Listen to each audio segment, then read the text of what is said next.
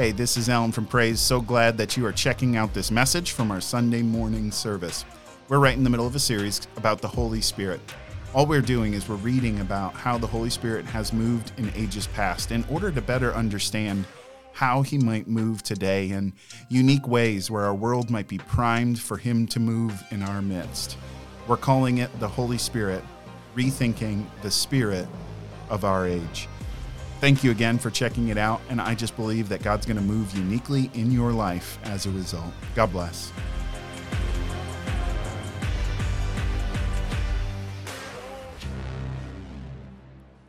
Hey, good morning. Good morning.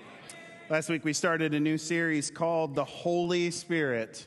The Holy Spirit, with the tagline, Rethinking the Spirit of Our Age, and it was good. If you missed the kickoff to this series, I encourage you to go back and listen to that. And if you're joining online today and missed, you can always find, and actually anybody can find on YouTube, on our YouTube channel, you can find previous messages and go back and check those out and make sure just not to miss any of them. Last week, as we were kicking this series off, I expressed that often when people approach a series like this, or they are coming to a series like this, that often they can bring with them a little bit of baggage. Some of those things that maybe previously they've experienced or not experienced can cause fear for them as they approach a series talking about the Holy Spirit. And what I asked you to do with that fear is to just, for a moment, for some time, just put that on the shelf. Let's just take that, put it on the shelf. We'll come back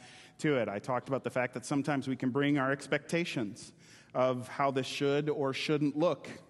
And I just asked for this series, and we will come back to it, but just that you would put those expectations on the shelf. Or finally, a belief that maybe this doesn't apply to you. What I want to do is to just take that for a moment and just put it on the shelf. And so essentially what I'm asking you to do is to dare yourself to believe, to dare yourself to be brave, and to dare yourself to dream of what it might look like for the Holy Spirit to use you in your circle. So that's what the series is going to be about, but it's also about, at least somewhat, talking about our world today. And specifically, I'm going to say we're talking about the Western world. In our world, which last week we talked about is a haunted world. And again, if you missed it, check it out. But we talked about how much of that haunting is a result of the fact that the Holy Spirit was involved in creation. Genesis chapter 1, verse 2, he was hovering over the waters and calling out of chaos creation. And then in Genesis chapter 2, verse 7, that he breathed into us, which means just in the very basic building blocks of what makes you you and what makes me me and all of us who we are is the Holy Spirit, that he is inside of us, that he is holding us together. That's what Acts chapter 17, verse 25 and 28 say, that in him we live and move and have our being, that he gives us life and breath and everything, that the Holy Spirit who is breathed into us deeper than our DNA makes us who we are. And that's why we respond to the Spirit the way that we do. Amen? All right, the Holy Spirit's speaking to two people today. This is going to be a good service. So glad that those two people are here. The rest of you, meh. All right, so I do have here, though, some strawberries. Yeah, strawberries. You know that strawberries aren't actually berries. Yeah, good for you. You're real smart. If you knew that, you're like, yeah, no, that's not a berry. That's a fruit. Well, did you know that many people would classify it as a false fruit because it's the only fruit where the seeds are actually on the outside of the fruit. In fact, botanists would say that in reality, the meat of the strawberry is not the fruit itself. In fact, that's the flower receptacle. And so botanists would actually say that the fruit is the seeds themselves, that each of those are individual fruits on the outside of the strawberry. Did you know that? Yeah, good. I know something you don't know. And they're high in vitamins B and B6 and C and vitamin K. They're high in fiber and folic acid and amino acids. That strawberries are low in calories. That in 1 cup of strawberries, there is only 55 calories. And yet, even as that's the case, they are high in nitrates. So that increases your blood and your oxygen flow to your muscles. And so it's been proven, research has showed that for those who eat strawberries before they work out, that they end up recovering faster, that they exercise and have more endurance as they do and burn more calories. Do you know that? Do you know that the sweet smell of strawberries actually comes from two molecules that form a structure, a 5-membered ring of carbon atoms, and that's called furaniol and mesofuran. Do you know that? Bet you didn't. Do you know that the taste of strawberries is in large part because of two molecules, methylanthranilate, which is found in grapes and gives it that strong and sweetish edge to the aroma, and methyl cinnamate, which adds that spicy kind of edge to it.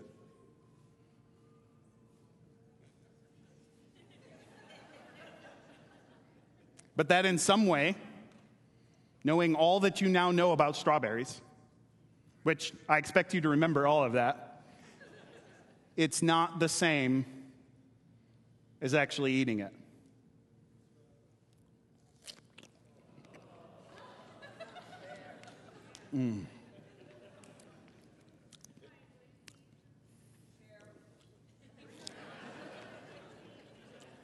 On Thursday, I test ran what it would sound like to eat a strawberry on a microphone, because I wanted to go for just the right amount of sensuality, but not too much that it's awkward. I'm not sure we hit it, but it was close. There's something about strawberries that you can't know until you actually eat one. I have some friends, they're super cool. Suzanne and Kevin Jenkins, I've mentioned them in the past. She's on a board, but she is also a food chemist. She's a food chemist, but if you know Kevin, you also know that he is a phenomenal cook, right? Yeah, come on, somebody. Which is really interesting, because she can tell you all about food. They make a wonderful pair because she can tell you about the amino acids and protein chains in tomatoes. But he can tell you from hours of standing at the stove that you don't add salt to tomato sauce until after it's been reduced. And she can tell you about the Maillard effect and the rearranging of amino acids and certain simple sugars as you grill that gives meat its brown color. But he can tell you, based on resisting pressure, whether or not the steak is done. And each of those knowledges are unique and important in their own way. And together they form a deep knowing. But I'd rather have Kevin cook my dinner. Just saying. Rather have the cook than the chemist make my meal. There's something about knowing, and for us, we have experienced tremendous scientific advancements over the last several centuries. We can now atomize and anatomize all of creation, or at least much of it.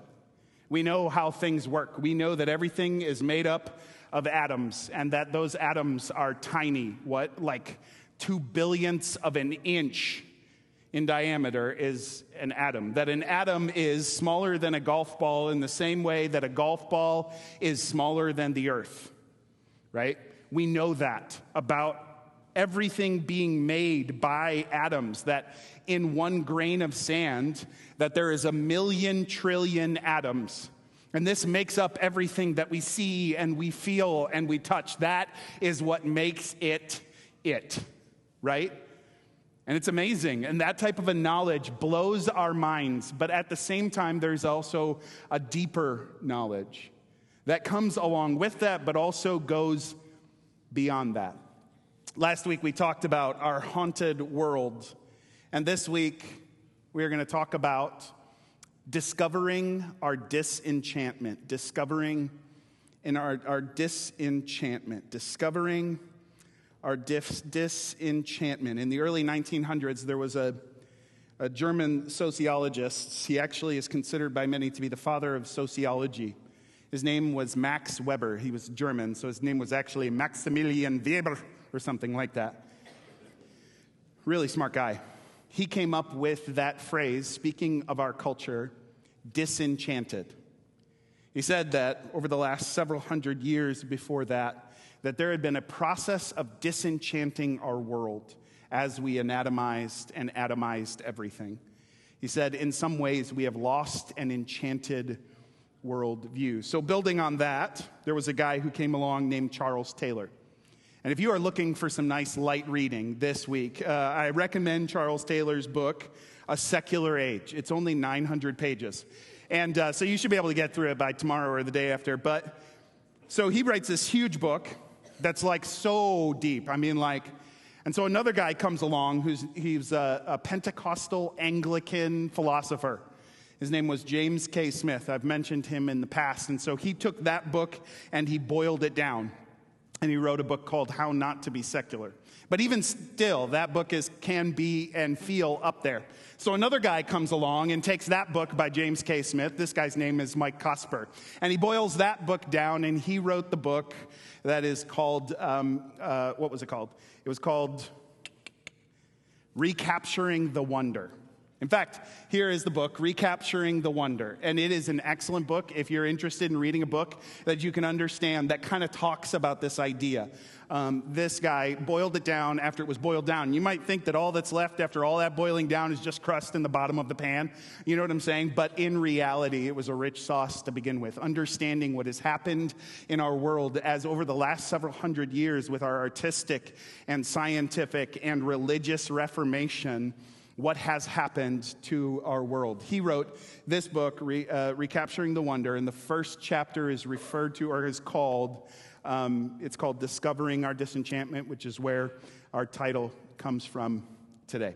We're going to be reading from Genesis chapter 41. So grab your Bibles, open them up to Genesis chapter 41 today.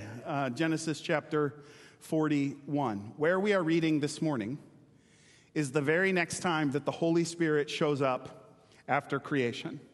If last week we read the creation story and the Holy Spirit was in a part of creation, calling out of chaos creation, if the Holy Spirit was breathed into humanity and as a result at the deep depths of who we are is the Holy Spirit, a part of our being is the Holy Spirit breathing into us, that breath that was the Holy Spirit. If that is all true, then the very next time the Holy Spirit shows up is in Genesis 41, which is thousands of years later. And I don't know if you know this about the Holy Spirit, but a lot of times he'll show up in one spot and then he'll disappear for a while. This happens in Luke. He shows up, it seems, in Luke, the creation, or not the creation, the birth narrative. He shows up and he overshadows Mary, and then he speaks to Mary, and he speaks to Elizabeth, and then he speaks to Anna and Simeon, and then it says when Jesus is baptized that the Holy Spirit descends on him, and then the Holy Spirit drives him out into the wilderness, and then it says Jesus comes back and he preaches the message where he takes that Isaiah passage and applies it to himself, and he says, "The Spirit of God has anointed me." And then the Holy Spirit disappears from the narrative. He doesn't show back up until the end of Luke when Jesus starts making promises to his followers. He's gone for a large chunk, and Jesus is pushed to the forefront. Well, that same thing happens in Genesis, where it seems like he disappears. He's gone for a while. Starting in Genesis chapter 2, it says that the Spirit is breathed into us, and then he disappears until he shows back up in Genesis chapter 41. And it's kind of in a weird spot. Because in Genesis chapter 41, this is the moment when Pharaoh has Joseph standing in front of him and says, "Hey, I had a couple of dreams. Will you interpret these?" All right? And that's the story we're going to read. We'll just start right in verse 1, and I'm going to read all of it real quick. I'll skip a few sections because there's some repetition. Verse 1. 2 full years later, Pharaoh dreamed that he was standing on the bank of the Nile River. In his dream, he saw 7 fat, healthy cows come up out of the river and begin grazing in the marsh grass. And then he saw 7 more cows come up behind them from the Nile, and these were scrawny and thin. This is why you should never trust skinny people. These cows stood beside the fat cows. It's in the Bible. Then these cows stood beside the fat cows on the riverbank. And then the scrawny, thin cows ate the 7 healthy fat cows. At this point in the dream, Pharaoh woke up. But he fell asleep again. And he had a second dream. And this time he saw 7 heads of grain, plump and beautiful, praise the Lord, growing on a single stalk. Then 7 more heads of grain appeared, and these were shriveled and withered by the east wind. But these thin heads swallowed up the 7 plump, well-formed heads. Every bald man in here. I'm sorry. That's what I think of my head. It is a plump, well-formed head. Then woke up again and realized it was a dream. The next morning, Pharaoh was very disturbed by the dreams. So he called for the magicians and the wise men of Egypt. And when Pharaoh told them his dreams, not one of them could tell him what they meant. And finally, the king's chief cupbearer spoke up. Today I've been reminded of my failure, he told Pharaoh. Some time ago, you were angry with the chief baker and me, and you imprisoned us in the palace of the captain of the guard. One night, the chief baker and I each had a dream. And each dream had its own meaning. And there was a young Hebrew man with us in the prison who was a slave of the captain of the guard. And we told him our dreams. And he told us what each of our dreams meant. And everything happened just as he had predicted. I was restored to my position as a cupbearer, and the chief baker was executed and impaled on a pole. Pharaoh sent for Joseph at once, and he was quickly brought from the prison. After he had shaved and changed his clothes, he went in and stood before Pharaoh.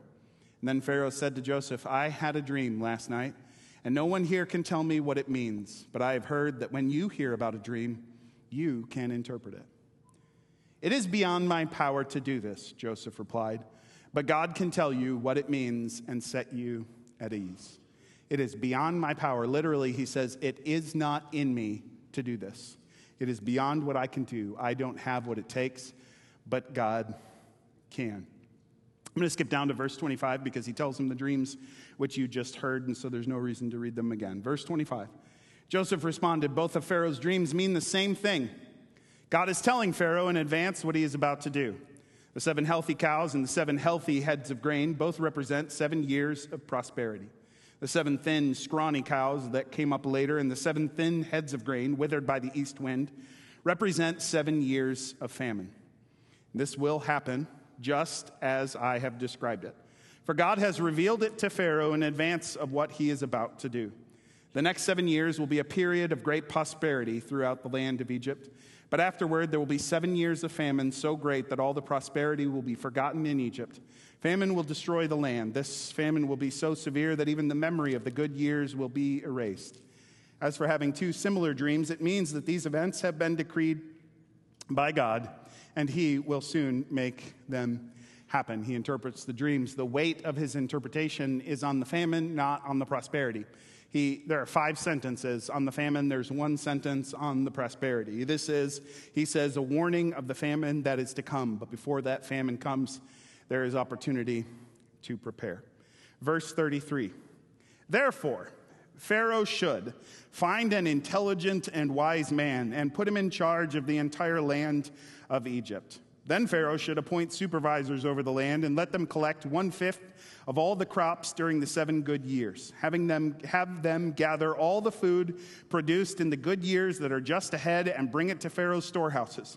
Store it away and guard it so there will be food in the cities. That way there will be enough to eat when the 7 years of famine come to the land of Egypt. Otherwise, this famine will destroy the land. Now, this isn't a part of the dream. This is implications and logical conclusions that come from the interpretation of the dream. He says, hey, here's what I think you should do based on the information that is in front of you. Verse 37. Joseph's suggestions were well received by Pharaoh and his officials.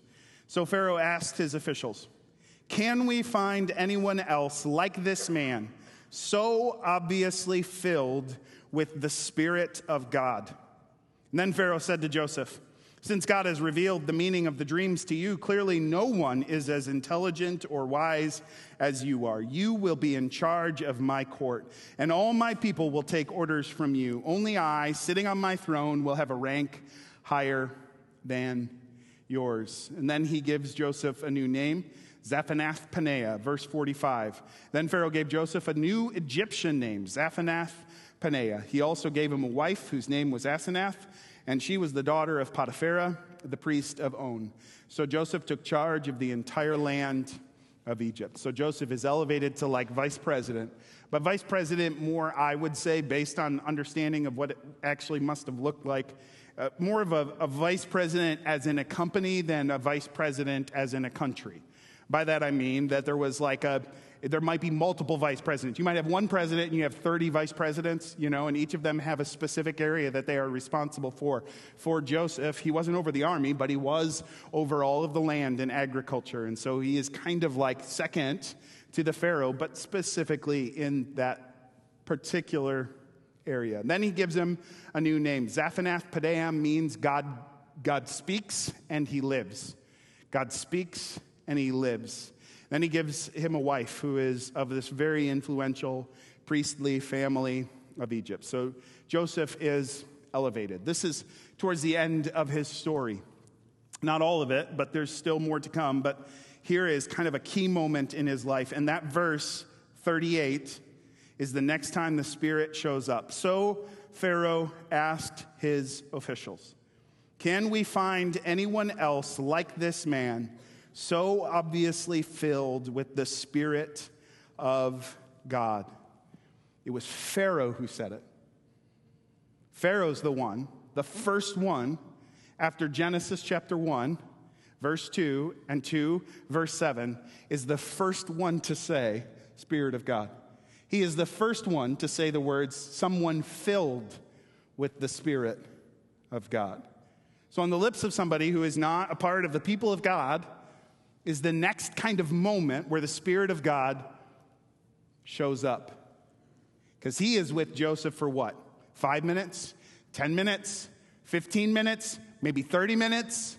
And in that time, he recognizes something in Joseph that he says, this is obviously the Spirit of God. You and I can recognize that, right? Like we know somebody or we see somebody and we say, that is somebody who is obviously filled with the Spirit of God. Maybe it's the fruit of the Spirit that we see at work within them. We see love, joy, peace, patience, kindness, goodness, faithfulness, gentleness, self-control. And we say, that's the guy. Or she's got it. She's got the Spirit of God. It's obvious there because we have a framework for understanding it. We can look at that situation. We can say, that's somebody the Holy Spirit is obviously at work in. But here that Pharaoh has none of that. And yet he sees Joseph and says, here is someone in whom is the Spirit of God. And in some ways, Joseph set him up for that, right? He said, oh man, I can't do that. I can't do that. I don't have the ability to interpret a dream. That's not me. That's beyond what I can do. Only God can do that. Well, then when Joseph does it, then Pharaoh has to look at it and say, okay, so then obviously God is in this person, right? Like, so in some ways, Joseph sets this up, but there is also a way in which Pharaoh just looks at him and says, the Spirit of God is in him. And there's two things, according to Pharaoh, that indicate it to him. Number one, there is the ability that he can interpret dreams. But number two, it says very clearly in verse 39, what it is that cues him in. He says, because clearly no one else is as intelligent or as wise as you are. He sees the Spirit of God in Joseph because of his intelligence. And this is a big deal. Because in Job chapter 32, verse 8, it says that very thing. But there is a spirit within people, the breath of the Almighty within them, that makes them intelligent. When it says in Genesis chapter 2, verse 7, that God breathed his Spirit into humanity, one of the ways that that works its way outward is our ability to think. We think because he thinks, and his thoughts are higher than our thoughts. I'm not in any way saying that's not the case, but still, we can think clearly because he thinks clearly. We are intelligent. We have intelligence because he is intelligent, right? We are in his image in this way. Our intelligence comes from him. And Proverbs refers to the Spirit as the Spirit of wisdom, right? That wisdom is crying out to us. And when Moses prays for Joshua, it actually says that the Spirit of wisdom rested on Joshua. In Isaiah 11, 11, verse 2, when it's talking about the Spirit that would be on Jesus, that Spirit, it says, is the Spirit of wisdom and understanding, the Spirit of counsel and might. Our ability to think is the result of God at creation breathing into humanity. We think because he thinks. That's what it means to be made in his image. Now, I just finished my first doctoral course. I know, thank you. You guys are overwhelming in your response. Settle down now, everybody. Settle down. Finished that first course, getting ready to start my second. Officially now, 1 semester in, I've already written out checks for $4,000.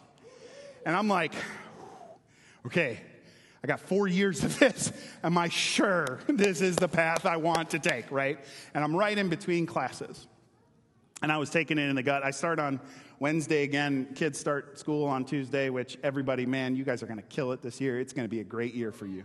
It's going to be a great year for your family. God's going to use you in your circles. He's going to use you at your schools. He's going to work through you. Okay? Guaranteed. He's going to use you. Okay. So I finished this one, get ready to start my second. As part of this last class, there was one book that was way over my head.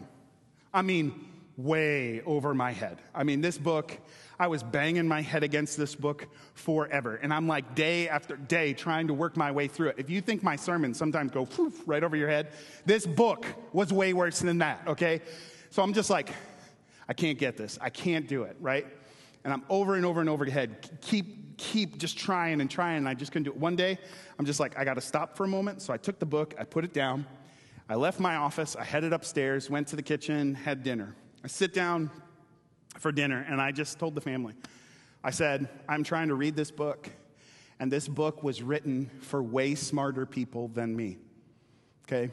And you know what my daughter said to me? My 13-year-old daughter said to me, there can't be too many of them.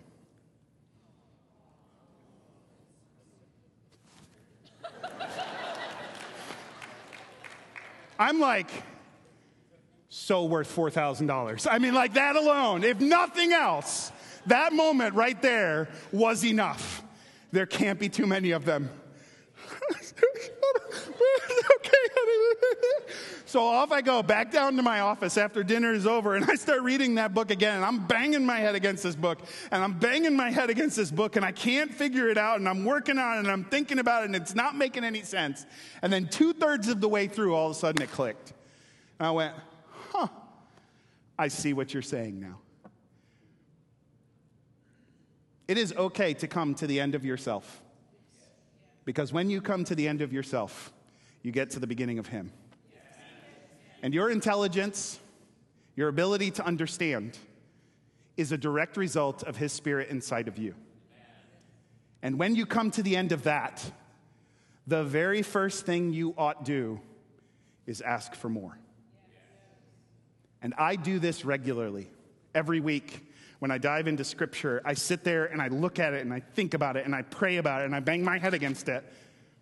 And at some point, every time, I come to the end of myself and I say, God, what are you saying here? What are you saying today? What are you saying to your church at Praise Assembly? And it's then that the Spirit speaks. It's there that I understand. And here's the thing about you as believers. You and I, as believers, ought to be able to think. We should not be afraid of intelligence. We should lean in with everything we got. Why? Because it is the very Spirit of God who gives intelligence. And for us who have been sealed by that Spirit of God, we should lean into that. And then when there is something we don't understand, we come to the end of ourselves and we say, that's okay, because this is the beginning of you. Oh God, give me understanding. Lean in when others pull back. And this is the type of thing that your boss will notice in you. This is the type of thing that your employee will notice in you. This is the type of thing that is visible to people around you. Your neighbors will see it in you. Your kids will see it in you. Your grandkids will see it in you, because you will stick out. Because the Holy Spirit may not be visible, but he is certainly seen. He may not show up from Genesis chapter 2 to Genesis chapter 41. But he is on every page. These words were inspired by him. He may be like the wind and you cannot know which way he is blowing, but you can see his effects. And you and I, by the Holy Spirit, should be in every situation seeking more wisdom and understanding and intelligence. When you come up against something you don't understand, come to that place. Don't be afraid to say, it's not in me to do this, because you will find him in that moment. That is the Holy Spirit, according to Scripture. Okay, that's the first thing I notice. Second thing I notice in this story is that at this point, Egypt is the most powerful nation on earth. That is bar none. Like Far East, there's no nation that is as powerful as Egypt in this moment. Several hundred years later, there'll be some other nations that begin to rival it. But at this point, Egypt is number one. Okay? And yet, the leader of the most powerful nation on earth has a dream. In fact, he has two of them. And what does he do? He looks for somebody to interpret his dream. And then he finds a guy in prison to do it. And because that guy does so good, he elevates him to the second most powerful place in the most powerful nation on the face of the earth. This is preposterous. It's preposterous. Imagine today the President of the United States having a dream and calling a cabinet meeting. Imagine a photo from the Situation Room in the White House because the president had a dream, and so he's brought around all his advisors, and so they're discussing what the dream might be in the Situation Room. We in Western culture look at this and we say, okay, come on, really? Like, this stuff could not actually happen, at least not today, not in the Western world. But for the vast majority of human history, prior to the last 300 years, this was the world that we lived in. It was not just a world that was atomized and anatomized, broken down to its component parts. It was a spiritual world. It was impossible before 300 years ago not to believe in God or the gods. It was impossible because it was obvious that we lived in a spiritual world. But now, as we have broken things down and looked at them so closely, as Max Weber points out in the early 1900s, and Charles Taylor writes 900 pages about, and James K. Smith boils down, and then Mike Cosper boils down even more. This world is different than that world. But literally, for thousands of years, this sort of thing might have happened because we lived in a spiritual world. Now we have a different view. Intelligence is just the result of our gray matter. Although we still haven't figured that one out, have we? It's still kind of beyond just biology, and we recognize that. We still haven't figured out what consciousness is or what that even means. Like, we understand, but we don't understand. We know, but it's still unknowable. And as much as we would say that an atom is smaller than a golf ball, the way the golf ball is smaller than the earth, now we've realized that there are actually things smaller than atoms.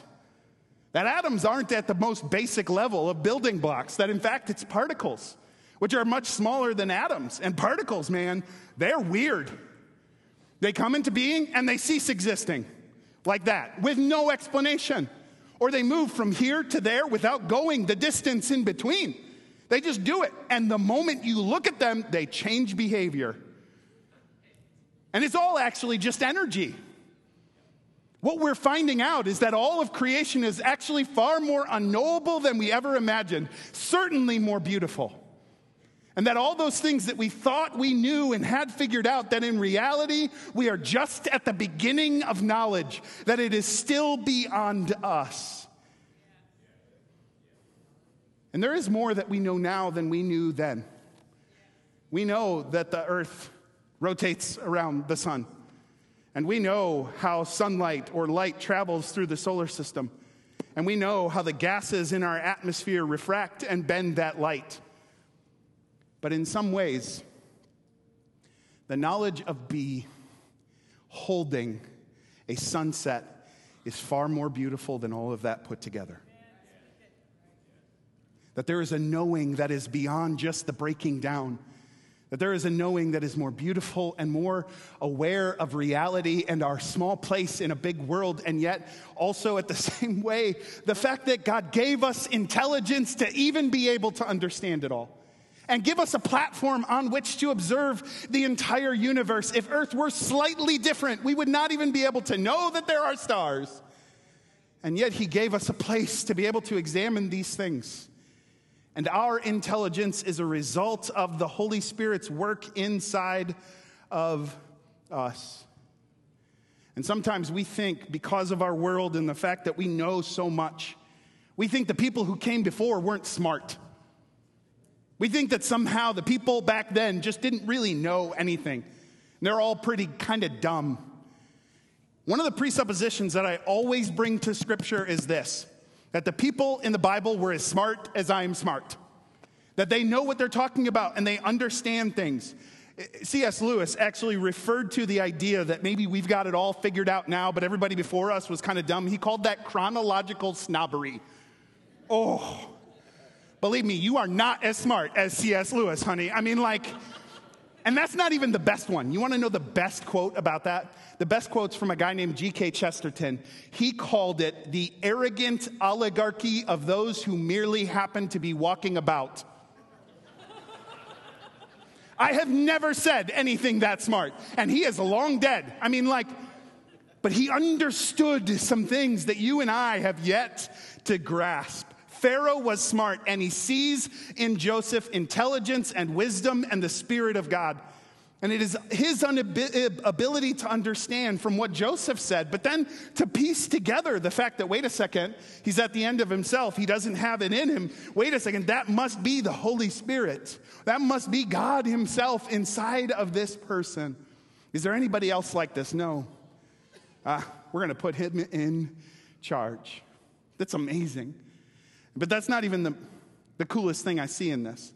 The coolest thing I see is that the Holy Spirit spoke to Joseph. He had done that his whole life. Doesn't say it, but Joseph had dreams when he was a kid. And those dreams were prophetic, and they came to pass. And that's not the first time that happened. Same thing happened to Jacob, happened to others as well. It's just not saying, hey, this is the Holy Spirit doing this, but obviously it's the Holy Spirit doing this, that the Holy Spirit was working in all of that. But here's the kicker. The Holy Spirit spoke to Pharaoh. Right? He gave him dreams. 2 dreams, which were prophetic in nature. And he wasn't the first one in the story to have that happen. So did the baker and the cupbearer. They also had prophetic dreams as well. That the Holy Spirit spoke to people who were not believers. And they're not the only ones. God speaks to Abimelech, also in a dream. He speaks to Hagar and Laban and Pharaoh and Balaam and Naaman and the widow of Zarephath and Nebuchadnezzar and Pilate's wife. And you could go on and on and on. All through the Bible, the Holy Spirit speaks to people who do not know him.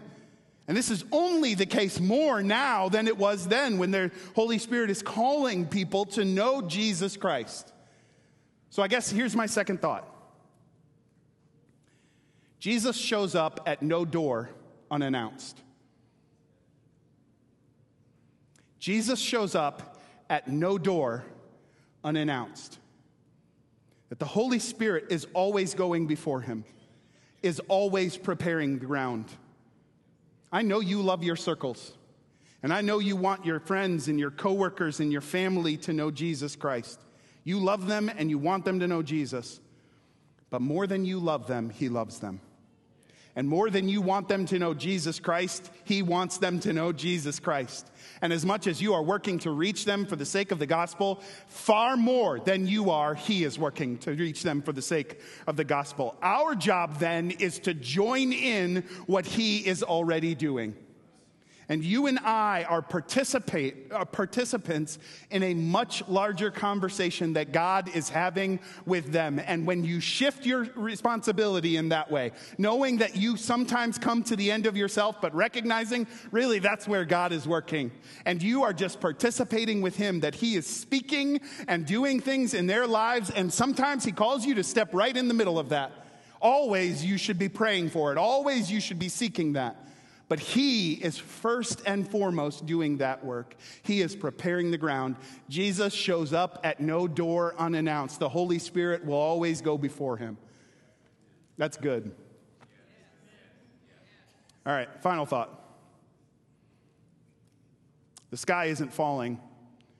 The sky is calling. Too often, I think we can be focused on all the negative. We can spend all our time crying that the sky is falling, and too little time joining with the chorus of voices that cry out that God is calling the people of this world to faith and knowledge in Jesus Christ. I'm not saying things aren't weird. They're weird.